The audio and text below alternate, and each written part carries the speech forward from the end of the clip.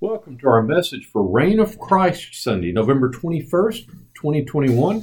Our text for today is from the Gospel of John, chapter 18, verses 33 through 37. Then Pilate entered the headquarters again, summoned Jesus, and asked him, "Are you the King of the Jews?" Jesus answered, "Do you ask this on your own accord, or did others tell you about me?" Pilate replied, "I'm not a Jew, am I? Your own nation and the chief priest have handed you over to me. What have you done?" Jesus answered, "My kingdom is not from this world. If my kingdom were of this world, my followers would be fighting to keep me from being handed over to the Jews. But as it is, my kingdom is not from here." Pilate asked him, "So you are a king?" Jesus answered, "You say that I am a king. For this I was born, and for this I came into the world, to testify to the truth. Everyone who belongs to the truth listens to my voice." Let us pray. Lord Jesus, we pray that you would reign in our lives today. Make your kingdom a reality for us, and through us, make your kingdom a reality in our community, in our state, and around the world. I ask that the words of my mouth and the meditations of our hearts be acceptable in your sight, O Lord, my strength and my Redeemer. Amen. Almost 14 years ago, Olivia, Melissa, and I got to visit a U.S. embassy. We were in Guatemala City picking Olivia up to bring her home for the first time. Our last step was to stop by the U.S. embassy in Guatemala. It was really a surreal experience. We'd been in Guatemala City for about a week. We'd visited over in Antigua. We had gotten to experience the culture of Guatemala, the language. We'd just been immersed in that beautiful culture. But then in this almost last stop, really, we walked through the gates of the embassy, and all of a sudden, it felt different. The American flag was flying. The people that we talked with were English speakers, English as a first language. They looked like us. The American laws applied there inside those gates, not Guatemalan law. You see, that small plot of ground was sovereign U.S. soil, right in the middle of a foreign country. Once we walked through the gates, we were really no longer in Guatemala. We were in the United States, on sovereign territory. For the length of our visit in the embassy, we were under the reign of the United States. Guatemala had no real authority over us. In similar fashion, Jesus established his reign on earth. The church, that is, all of us who follow Christ, we exist as heaven's embassy in the world. Wherever we are, that's where the reign of Christ exists. We're physically located in Tuscaloosa, but we're actually under the reign of Christ. "My kingdom is not of this world," Jesus said. His followers are a part of this divine embassy in the world. Paul later called us ambassadors for Christ. We are citizens, primarily citizens, of another country on a mission to this place and time. As citizens of heaven, we live primarily under the reign of Christ. Christ's rule is our first allegiance. And life under the reign of Christ is different. I'll attempt to illustrate at least 3 differences in the reign of Christ. 3 ways that living under Christ's reign is different from living in this world. First, the law of the kingdom, the law of the reign of Christ, is peace rather than power. Peace rather than power. The law of the land in Jesus' day was the Pax Romana, the Roman peace. And to be honest, the Roman peace wasn't very peaceful. It was enforced with an iron fist. Anytime someone dared to speak out against the emperor or to speak out against Rome or to challenge unjust structures within the power structure, Rome would respond with decisive power. They would show up with forces and they would burn and kill and destroy anything that got in their way. They maintained a version of peace, but only through the exercise of really extreme violence. It was peace through power. Jesus resisted that kind of peace, though. He resisted the use of force. When he was arrested, Peter tried to defend him by attacking one of the soldiers, cutting off his ear. But Jesus' response to that was that those who live by the sword die by the sword. And then Jesus healed the very soldier who was there to arrest him. Rather than defend himself, Jesus suffered death, even a brutal death on a cross. Power is made perfect in weakness. Love your enemies, Jesus said. Love your enemies and pray for those who persecute you. Never take your own revenge, but leave room for the wrath of God. Those are the principles of this heavenly kingdom, that we're concerned with the other, even if the other is someone we call an enemy, that we choose peace over violence, not peace through violence. I love visiting on naval ships. I've had the opportunity to visit more than once on the USS Alabama. It's an incredible piece of machinery. I went much earlier in life, and I was amazed at the power of this ship, and that the guns could launch these 2-ton projectiles 25 miles.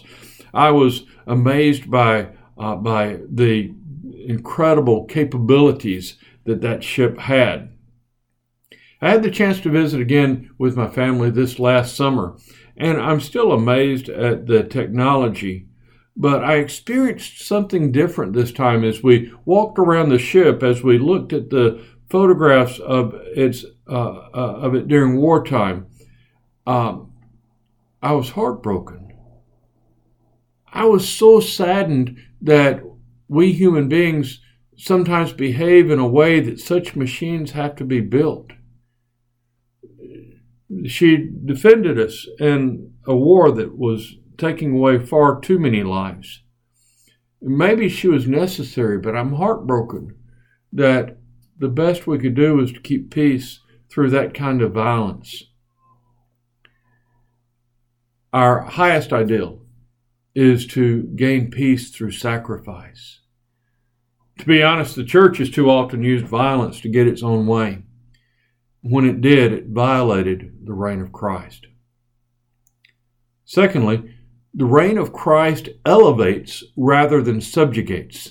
Elevates rather than subjugates.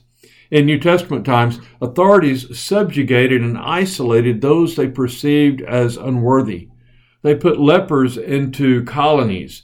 Tax collectors were considered unclean and they weren't allowed in polite company. The religious leaders cautioned Jesus not to eat with sinners. They scorned him. If he only knew the type of person he was eating with, he wouldn't be here, they said. We do the same thing sometimes in our time as well, don't we? We isolate those that we deem less worthy. But Jesus elevated the outcast. He ate with the tax collectors. In spite of religious objections, in spite of the fact that the leaders of the day were putting him down for it, Jesus sat down in tax collectors' homes and he enjoyed meals. He touched the untouchable lepers and brought healing. He welcomed the gift of a woman's tears as she cried at his feet. Those people were very important to Jesus. They were valued. I came to seek and to save the lost, he said. He reminded those upright religious folks that healthy people don't need a doctor. It's the sick who need a physician. When the church isolates itself from the marginalized, it violates the reign of Christ. Worse yet, when the church supports systems that keep others isolated, that puts people behind barriers, we violate the reign of Christ. Third, the reign of Christ builds bridges, not barriers. The culture of the day in Jesus' time divided people. There were Jews and Gentiles, Romans and Samaritans. They were all considered different, and structures and safeguards were put in place to keep them all separate. Jews had no dealings with Gentiles. Romans were evil occupiers that were there taking over their space. Samaritans were considered to be unclean half-breeds. And so everything about culture was structured to keep those groups apart from one another, to keep an enmity between them. But Jesus built bridges into those communities. Jesus praised the Roman centurion for his great faith. Greater faith he found in the Roman centurion than among all the children of Abraham, he said. Wow, what an incredible bridge, what an incredible outreach to this Roman occupying force. He had that conversation with a woman at the well in Samaria, where he told her about all that she'd ever done, and he loved her anyway. And through her, he welcomed that whole village, the Samaritan village, the whole village, he welcomed them to have faith in Christ. He led his disciples more than once, but one time he led his disciples across the Sea of Galilee into Gentile territory, where he healed the Gerasene demoniac. Just for the disciples, just to set foot on Gentile territory, made them unclean, and yet Jesus dared to make them unclean that he might bring healing to a tormented Gentile. Sometimes the church identifies itself by national or political boundaries. We like to define our faith sometimes in terms of our nationality or our ethnic group. We need to remember, though, that when all this is said and done, people from every nation, tribe, and tongue will gather around Christ's throne. And the worship that is going to be going on in heaven is going to blow our minds, and it's going to include all sorts of people, including some people that we thought perhaps are not worthy. We are strangers in a strange land. We are ambassadors for Christ. We are part of a heavenly embassy in this world. Jesus' teachings challenged the Roman world order. He was establishing something new and something better, and it got him killed. With whom is our allegiance? With which power structures will we align? Do we align with the power structures of this world or with Christ? Where is our true citizenship? You can't serve two masters, Jesus said. When we choose peace, we choose Christ. When we share God's love with marginalized people, the least, the last, the lost, we choose Christ. When we stretch out our arms, even beyond our borders, to all people, we choose Christ.